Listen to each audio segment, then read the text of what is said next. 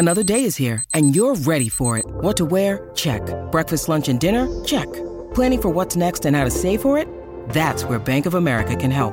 For your financial to-dos, Bank of America has experts ready to help get you closer to your goals. Get started at one of our local financial centers or 24/7 in our mobile banking app.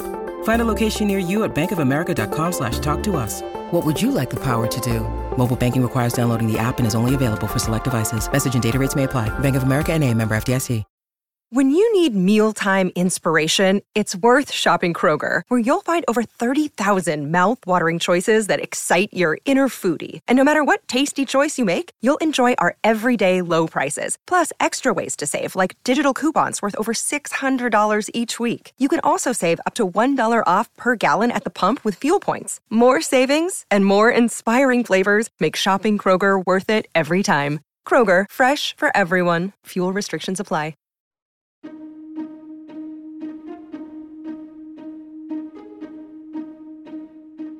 Hello and welcome to the How To Academy podcast, the bi-weekly show from London's home of big thinking. I'm Vas Christodoulou.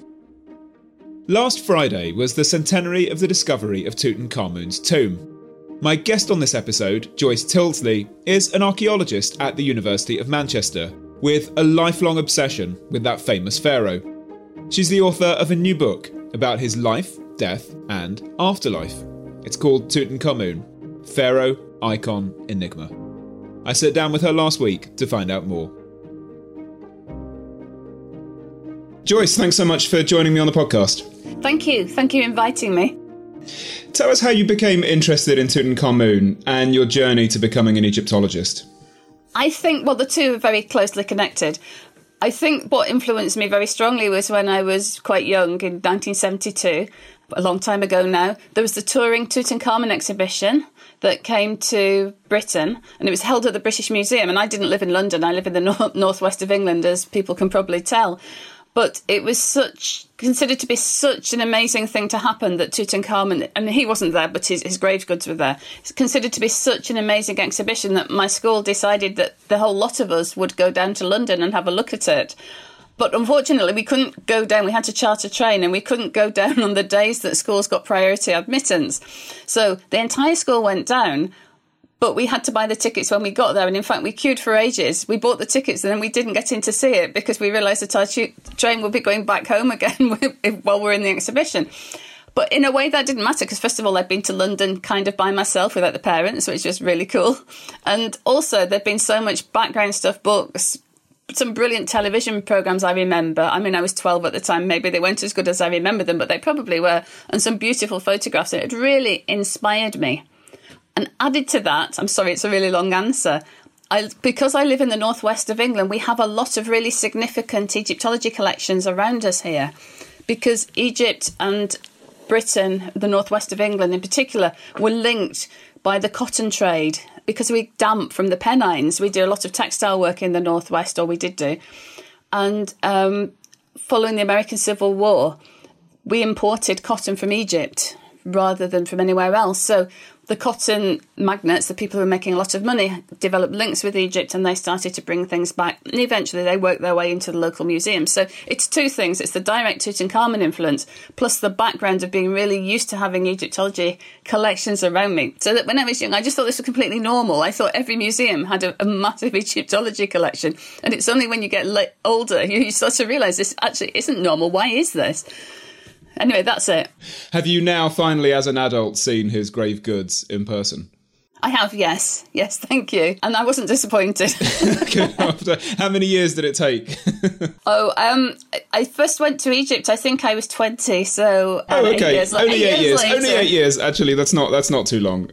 Those of us who are not Egyptologists might imagine the history of ancient Egypt was static and coherent, but of course it wasn't at all. Can you situate Tutankhamun in the bigger sweep of his nation's history? Okay. Ancient Egypt, the dynastic period, which is what people tend to think about when they say ancient Egypt. So the time that Egypt was ruled by a pharaoh lasts for about 3,000 years. So it's a really, really long period of time. And it starts in about 3000 BCE and it ends with the death of Cleopatra. in 30 BCE. And to get it sort of into perspective, Cleopatra is closer to our time than she is to the building of the pyramids. So it really is a long period of time, and it's a long way remote for us. Tutankhamun is in what we now call the New Kingdom, the 18th dynasty, but he wouldn't have known that. These are modern terms that we've implied to Egyptian history. And he rules from about 1336 BCE. And he ruled for about 10 years. It's not a long reign, but it's a time of empire. Egypt has been dominated the Mediterranean world. Egypt is a wealthy place. And certainly if we read the Egyptians' propaganda, the messages they've left for us on their monuments, it's the best place in the world to be. And he is the most wealthy, the most important king in the world. Because his world, of course, is a lot smaller than our world. But, you know, he knows that he's the best. Right. Why do you think he's such an object of fascination, given that historically he was not one of the more important rulers? Oh, it's several things. It has to be mainly from the tomb, because the discovery of the tomb, and it happened at a time when the whole world was depressed, I would say. There'd been the Great War, there'd been the influenza pandemic that followed that, and we can all understand now how devastating that could be. And then Tutankhamun's tomb is discovered, and it's a sort of the ultimate treasure adventure. If we don't think about it too deeply, you know, it's a tale of daring, that people go and find this tomb, and there's a young king lying there surrounded by golden artifacts, and it's absolutely fascinating. The better communications we had at that time meant that people could read about this pretty much as it was happening. So people felt quite connected to it. At the same time, there was a developing interest in the West in, well, I suppose, alternative religions, different ways of thinking, because a lot of the old certainties are gone. You know, in the past, people knew what would happen after death. People had very strong Christian connections.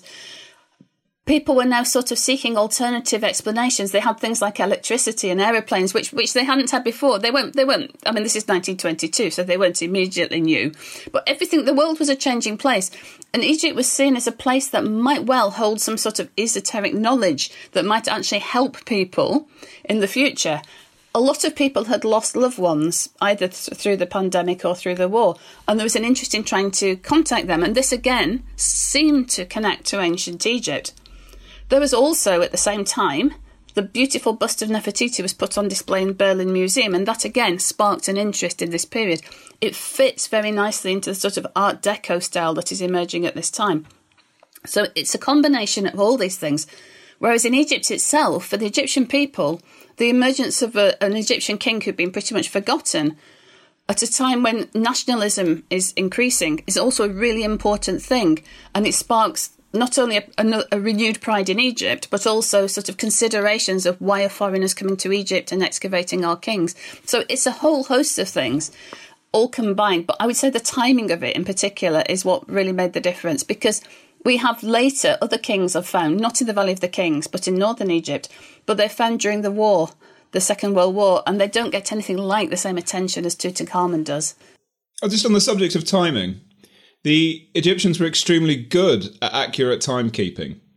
Yes. And Egyptologists still use the ancient system to refer to dates. So can you tell us, when did Tutankhamun rule in their way of seeing things and in our way of seeing things? Well, in our way of seeing things, he rules from 1336 to 1327 BCE. In their way of seeing things, they didn't see time as linear. They saw it as a continuing series of cycles. So he came to the throne in year 1, and then he would have year 2, year 3, year 4, year 5. So it would be year 1 of Tutankhamun, year 2 of Tutankhamun. And this is how he dated things. So, for example, in his tomb, we have his wine jars, and they dated to year 5, year 6, and so on. There's actually a wine jar dated up to year 10, which we use to date his reign. But he wouldn't have a continuing line of dates, because to the Egyptians, each reign was a new beginning. And yet at the same time, it was a continuation of what had gone before. So if you were a pharaoh of Egypt, you were both all the previous pharaohs and at the same time a new beginning.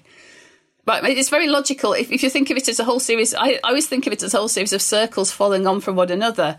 And it makes a lot of sense. But it means for us to use their dating system, it's very accurate to say Tutankhamun year 10, because we know exactly what that means. But to tie that into our modern calendar is more difficult. we have to have a whole list of kings and we have to know exactly how they reigned. And we have a few gaps in our knowledge. So you'll find if you ever read books about ancient Egypt, people will give very, very slightly different dates for the same events. So a book might give slightly different dates for Tutankhamun. It'll still be the same reign length, but it might not start in 1336. It might start in 1337. And we get kind of used to this as Egyptologists. The effect of it, though, is because we tend to refer to reign lengths and kingdoms and dynasties, it makes us look like we're excluding other people because we're not putting proper calendar dates onto things. And we're not doing it to exclude other people at all. It's just because, from our point of view, it's the most accurate way of doing it. I hope that makes sense. It's quite complicated, but the idea of time is so interesting, and this continuing cycles, I think. Two older members of his family have fascinated historians almost as much as him, and they're Akhenaten and Nefertiti. Can you tell us about this power couple and what made them extraordinary? Yes. We know quite a bit about Akhenaten and much, much less about Nefertiti, so we'll start with him.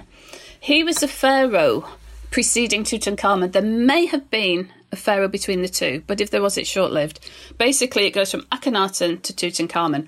And Akhenaten is very different to any other pharaoh of Egypt because he inherits the throne. We know that he's in line to the succession. He's not an outsider who just pops up and takes the throne. But all Egyptian pharaohs are expected to respect all of Egyptians' religious cults. And there are many of them. They're the head, theoretically, of all the cults in Egypt. Now, they can't do all the offerings to every god because that would be way too much. So they have a priesthood for each cult that works for them. But essentially, they are expected to respect all the gods. And if they do that, the gods in turn will make sure that Egypt flourishes. So it's important that the king respects the gods. It's not just an academic thing, or I don't want to say not just a religious thing, but it actually has a very serious consequence. If you don't respect the gods, they won't respect you, and goodness knows what will happen. It could be disaster. Anyway, Akhenaten comes along and he changes all this because he pretty much devotes himself to one god called the Aten. And the Aten is a disc. It's a solar disc we see it in art in the sky. It's not got a face, it's not got a body. It has got long, thin rays that come out from the disc, and these rays have little hands on them, and the hands hold out the Ankh of life to the royal family. It's a very different concept of a god. All the other gods are pushed into the background and some are actively persecuted. And suddenly, Egypt has gone from a tradition of worshipping many state gods to worshipping basically one. And the king, who should be liaising with all the gods, has decided to deny their existence and will only liaise with one of them. So obviously this is a huge shock for Egypt. It's very, very different to what it's seen before. Akhenaten takes the court and moves it from the traditional bases of Memphis in the north and Thebes in the south, Luxor today, and moves it to a place called Amarna, a new city that he builds to worship his newish god. And we call it the Amarna Age, this period when everything is different. So that's Akhenaten. It's what he's famous for. He's quite often called a heretic king, but he's not actually a heretic because there are no Egyptian books of behaviour. There's no equivalent of the Bible. So you were free to be quite idiosyncratic in your worship, but as pharaoh you should worship everybody, every god. So he's not particularly a heretic, but he's almost a monotheist. Not quite, but that's the way he's going. And Tutankhamun was brought up at that court, actually. He was brought up worshipping the Aten too, and it's during his reign it comes back. So that is Akhenaten. That's what he's famous for, and he rules from his new city of Amarna for 17 years. He dies in year 17, again dated to his regnal years. We know that his queen consort is Nefertiti, and the queen consort is really important because she's not just his wife. In fact, she's not his only wife. They have lots of wives, but she is the chief wife. She is the wife who will be shown in formal art and who will be mentioned in inscriptions, and her children are essentially the nuclear royal family. They will inherit the throne. Her sons will inherit the throne. Her daughters will marry the sons. A very important grouping. The thing is with Nefertiti, we know that she had 6 daughters. We don't know if she had any sons. But it's not as straightforward as being able to say, so she didn't have any. We can see her daughters in the art. We don't see her sons. They're not mentioned. But we also know that at this time, royal sons aren't mentioned. So it could well be that she did have sons, and it could well be that she is Tutankhamun's mother. We can't say that she isn't. All we can say is that there is no evidence that she is. And because Akhenaten has other wives, it could be one of those other wives, could also be Tutankhamun's mother. I think we have to accept, because we know that Tutankhamun came to the throne at 8 years of age, he's born into the royal family, he's not taken it by force or anything. But whether Nefertiti is his mother is unclear. It seems very likely that Akhenaten is his father, or as an outside possibility, his brother or his grandfather. Beyond that, we don't know much about Nefertiti. It used to be thought that she kind of disappeared from her husband's reign round about his year 12. And people have made suggestions that maybe she didn't so much disappear or die as evolve into a co-regent or change her name and do something spectacular. But we now know that there's evidence for her still being his consort right up to year 16. So what happens to her after that, we don't know. When Akhenaten dies, we can't really see Nefertiti again. And again, this is not surprising. This is what happens. If a queen consort doesn't have a son that succeeds to the throne, she disappears into the background. A lot of people believe that Nefertiti maybe ruled Egypt under a separate name, a different name, but we have no real proof of this. Personally, I don't believe it, purely because there's no evidence that she is born royal. So I think that her daughters, if there was a need for a woman to rule Egypt at this point, and there may well have been, because if Tutankhamun was too young to take the throne, he would have needed guidance. I think one of Nefertiti's daughters who were born royal were more likely to fulfil that role than Nefertiti herself. But there's lots. If you ask the same question to different Egyptologists, they would give you very different answers. Some people believe that she ruled as a female king. Some people believe that she was a co-ruler with Akhenaten. And some people like me believe that she didn't. I'm sorry, that's a really long and confusing answer, but it's such a good question. The challenges here reflect wider problems in Egyptology, right? Like, it's difficult to build enough of an evidence base to prove very much. It is sometimes, and other times it's not. I mean, you call them problems, and yes, they are. We can't write the definitive history. And some people, I know, some people like a very clear-cut history and get annoyed because we won't say what happened, this happened, this happened, this happened. But for people like me, it's one of the intriguing and fascinating aspects of Egyptology, that we can all look at the evidence, we can all read up about it, and then come to slightly different conclusions and build a case to support our arguments. And to me, people who like detective stories tend to like ancient Egypt because it's the same thing. We're still detecting the past and trying to work out what happened. What can you tell us about Tutankhamun's early life and how he was raised and educated? He would have been born at Amarna, I think, because although we're not directly told that, the court was there. And if he was close to the succession, which he must have been, it's unlikely that he'd been born anywhere else. But we don't really see him till pretty much the point where he comes to the throne. And again, this isn't sinister or unusual. It's the idea that royal sons are not prominent in their father's reign, whereas royal daughters are. Daughters seem to have a kind of protective function, and they appear in art alongside their mothers and fathers. Sons don't. But we can tell that, well, we know that he had a nurse, possibly a wet nurse, or maybe just a nurse who raised him. We know that he had various tutors, because this is what happened. He would have been brought up, I think, as a prince who potentially would inherit the throne, but it would be only at the point where his father decided who the succession would be that he would know definitely that he would be the one to inherit the throne. And from that point onwards, I think his life would have changed, and then he would have been sort of the next in waiting for the position, and from this point onwards, he then becomes more prominent in affairs. But it's strange because Amarna city has survived really well. We can see a lot of it because it was never built over. So we have a lot of information about the city itself, how it was geographically structured.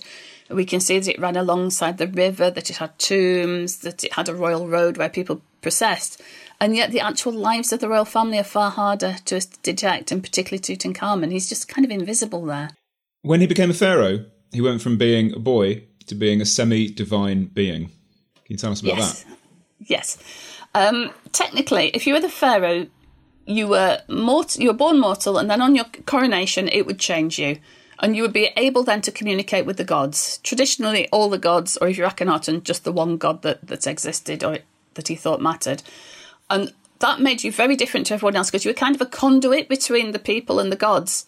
So everything went through you, and it made you a very vital person. It's not surprising the Egyptians never really tried to overthrow the kings and replace the system with a democracy, because they believed that the king was absolutely vital to the survival of Egypt.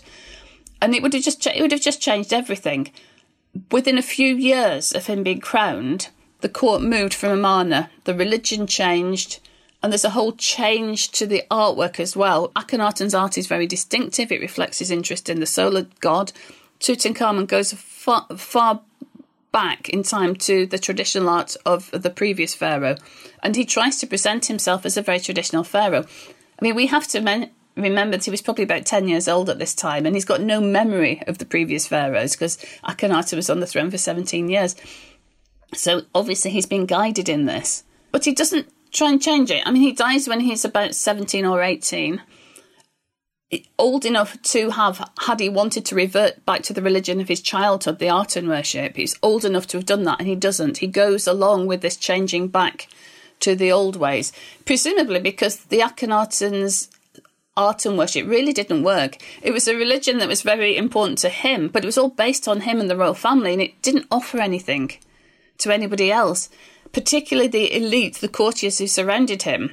He got rid of, for example, the god Osiris, who was in charge of the afterlife. So this meant that his courtiers didn't have an afterlife to look forward to. And the afterlife is quite important to the ancient Egyptians. They want to live again in a land very similar to Egypt. He just wiped that away because the Aten doesn't have this afterlife for them. So you can see why bringing the traditional way of thinking, the traditional religion back, offering something to the people was a very astute move for Tutankhamun or for whoever was advising him. He also strengthened Egypt's power in the Eastern Mediterranean, which had been in decline. Yes, he started to. Anyway, it's difficult to say how far he got with that. And certainly the kings who came after him, not the immediate king after, he had quite a short reign, but Horemheb, who came after that, had to continue this. And then the Ramesside kings who come afterwards also have to continue this.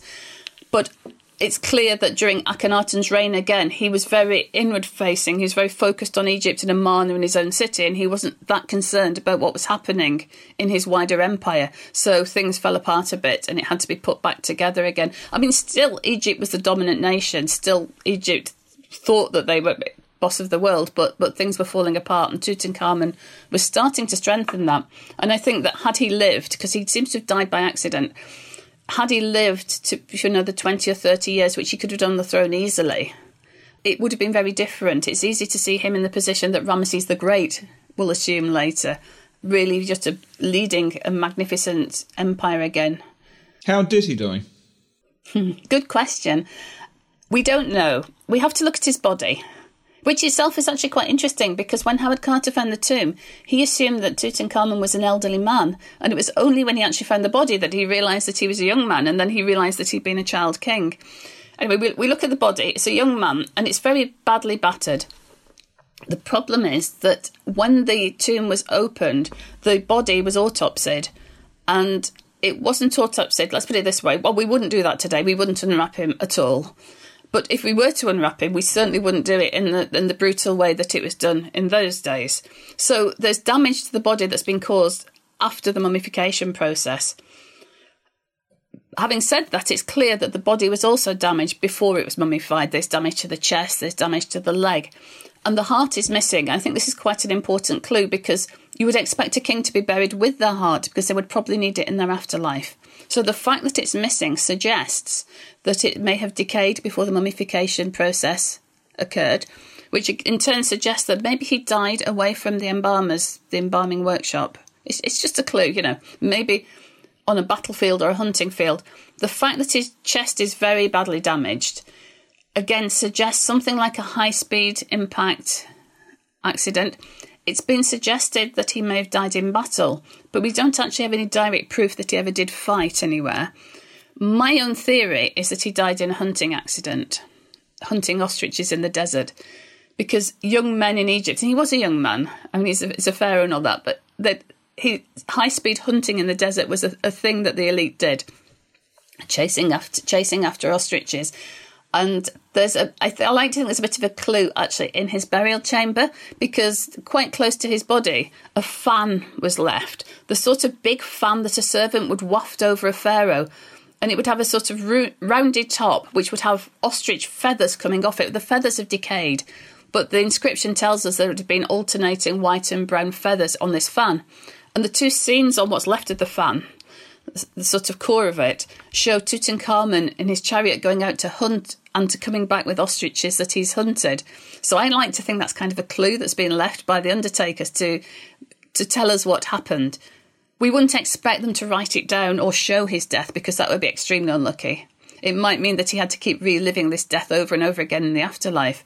But a little clue like that, at least it reminds us that he did high-speed activities, and maybe that's what caused his death.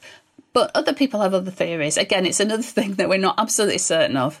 What kind of afterlife did he expect to go on to?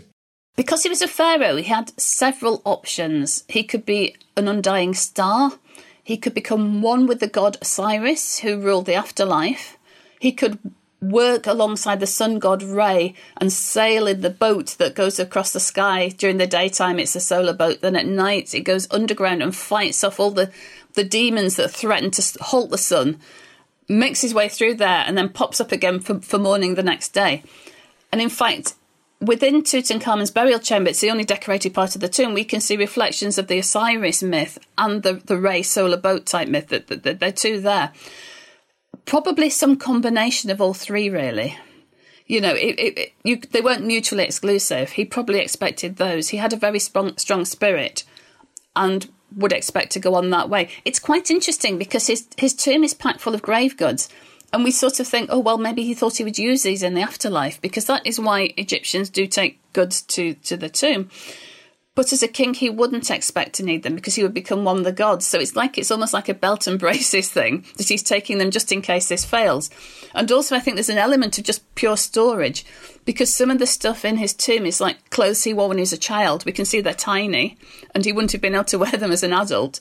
So maybe also the tomb holds all the things he had in his lifetime once he'd become king, and they couldn't be disposed of any other way. But it's interesting. He even has servant figures who will work for him in the afterlife, Shabti figures. Many Egyptians have them, but as a king, he shouldn't need them, because a king, he won't be working for anyone. He will be the god who's ordering the work. So it's very interesting to try and piece together exactly what he thought would happen with all these different clues again. Let's jump forward a few thousand years to the discovery of the tomb. Can you sketch out how European powers came to be interested in and involved in Egyptian antiquities, and the role of the Rosetta Stone in that? It's been going on for a long time. Basically, after the end of the dynastic age, and Egypt undergoes several changes, it converts to Christianity, it converts to Islam, and the ancient language is lost, and no one can read the hieroglyphs. So the ancient history is lost, and nobody quite understands how old Egyptian civilization, how old the dynastic age has been. So we tend to think, particularly in the West, that it's much more compressed, that it's a shorter period of time than it actually was. But the only evidence we have for this is coming from the Bible, where Egypt is mentioned, and the classical authors, who provide some descriptions of Egypt towards the end of the dynastic period, but certainly don't give a full history of Egypt. So there's a real lack of understanding. Arab writers have a better understanding in many ways, but their work isn't published in the West in a form that people can read it. So people are relying on the Bible to understand ancient Egypt, and they're relying on writers like Herodotus.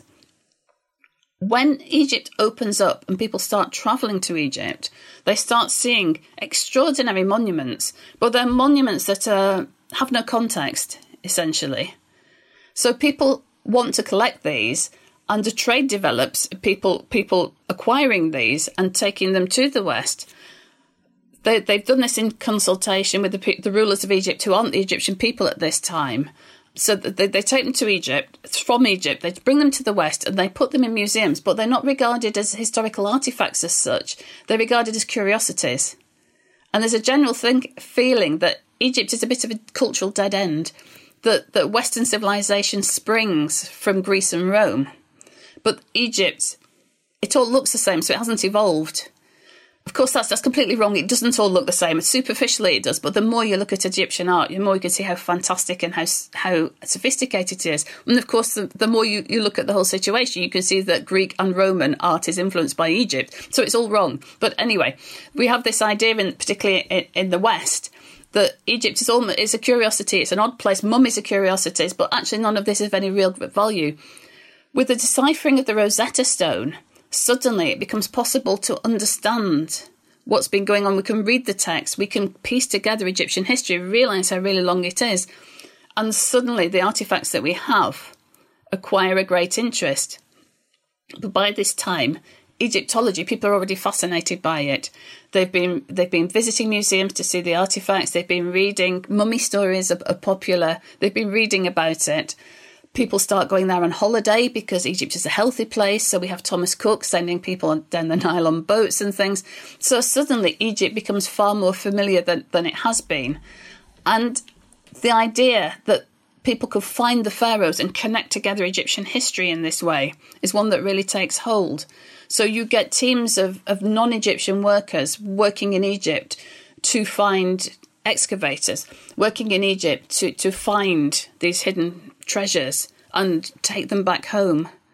Obviously, this doesn't happen today, but at the time it was considered quite acceptable that if you turned up and you found things, half of them could be yours and you would take them away. And you would use those to actually pay for your excavation. You would distribute them amongst your sponsors who would give you more money for the next year. It was thoughtless. Let's put it that way. At the very least, it was thoughtless. We wouldn't behave that. I like to think we wouldn't behave that way today. But yeah, that's how it was. We can't really hide it. At the time, Howard Carter was not seen as the discoverer of the tomb. So whom did that credit belong? Yes, the sponsor of the mission was Lord Carnarvon. He'd gone to Egypt because he'd had a car crash and he wasn't particularly well. And he went to Egypt for his health and then again got interested in excavation. And because he wasn't a skilled excavator, he was teamed up with Howard Carter. So Carter would bring the expertise and he would bring the money, basically. So it was very much seen as his excavation. Carter was the person who organised the dig, who organised the workers and so on. But he didn't have the social clout that Lord Carnarvon did. So when the discovery was made, it was very much Lord Carnarvon's discovery. But unfortunately, Lord Carnarvon died not long afterwards. And Howard Carter was put in the position of leading the dig. It was essentially inherited by Lady Carnarvon, and she continued to fund it with Howard Carter in place. But that possibly, he wasn't a great politician, Howard Carter. He was slightly outside his comfort zone here. And he didn't get on particularly well with the Antiquities Service, who were in charge of the tomb. So it all slightly deteriorated from that point. The highlight, was definitely with the two of them standing at the tomb door and looking at the wonderful things that they saw, and looking ahead to what might be in the tomb. Even at the time, people were questioning the right of a foreign interloper to rip a young man out of his grave. And local Egyptologists were furious about their exclusion from the archaeological event of a lifetime. Absolutely. How did this conflict resolve? Well, it came about because Lord Carnarvon had sold the rights to the tomb to the Times of London, which meant you could only read what was happening in the tomb by reading the Times. And of course, for the Egyptians themselves, the Egyptian archaeologists and journalists, to have to read about what was happening in their own country by reading a foreign newspaper was just not on. And it led to all sorts of conflicts between the excavators and the Egyptian press. At the same time, we have the Western press have also gone out there, and they also want to have a right to it because they see it not as an Egyptian discovery particularly, but as a worldwide discovery of international importance. So they also object to being outside the tomb. And so there's a great deal of resentment as every day the select few go into the tomb and do the excavation work, and outside watching, you've got all these journalists trying to get a story, being misled. Sometimes the workers would come out and mislead them as to what had been found in the tomb, scrapping around for any sort of story that they could publish. When Lord Carnarvon dies, that is a story that can be published.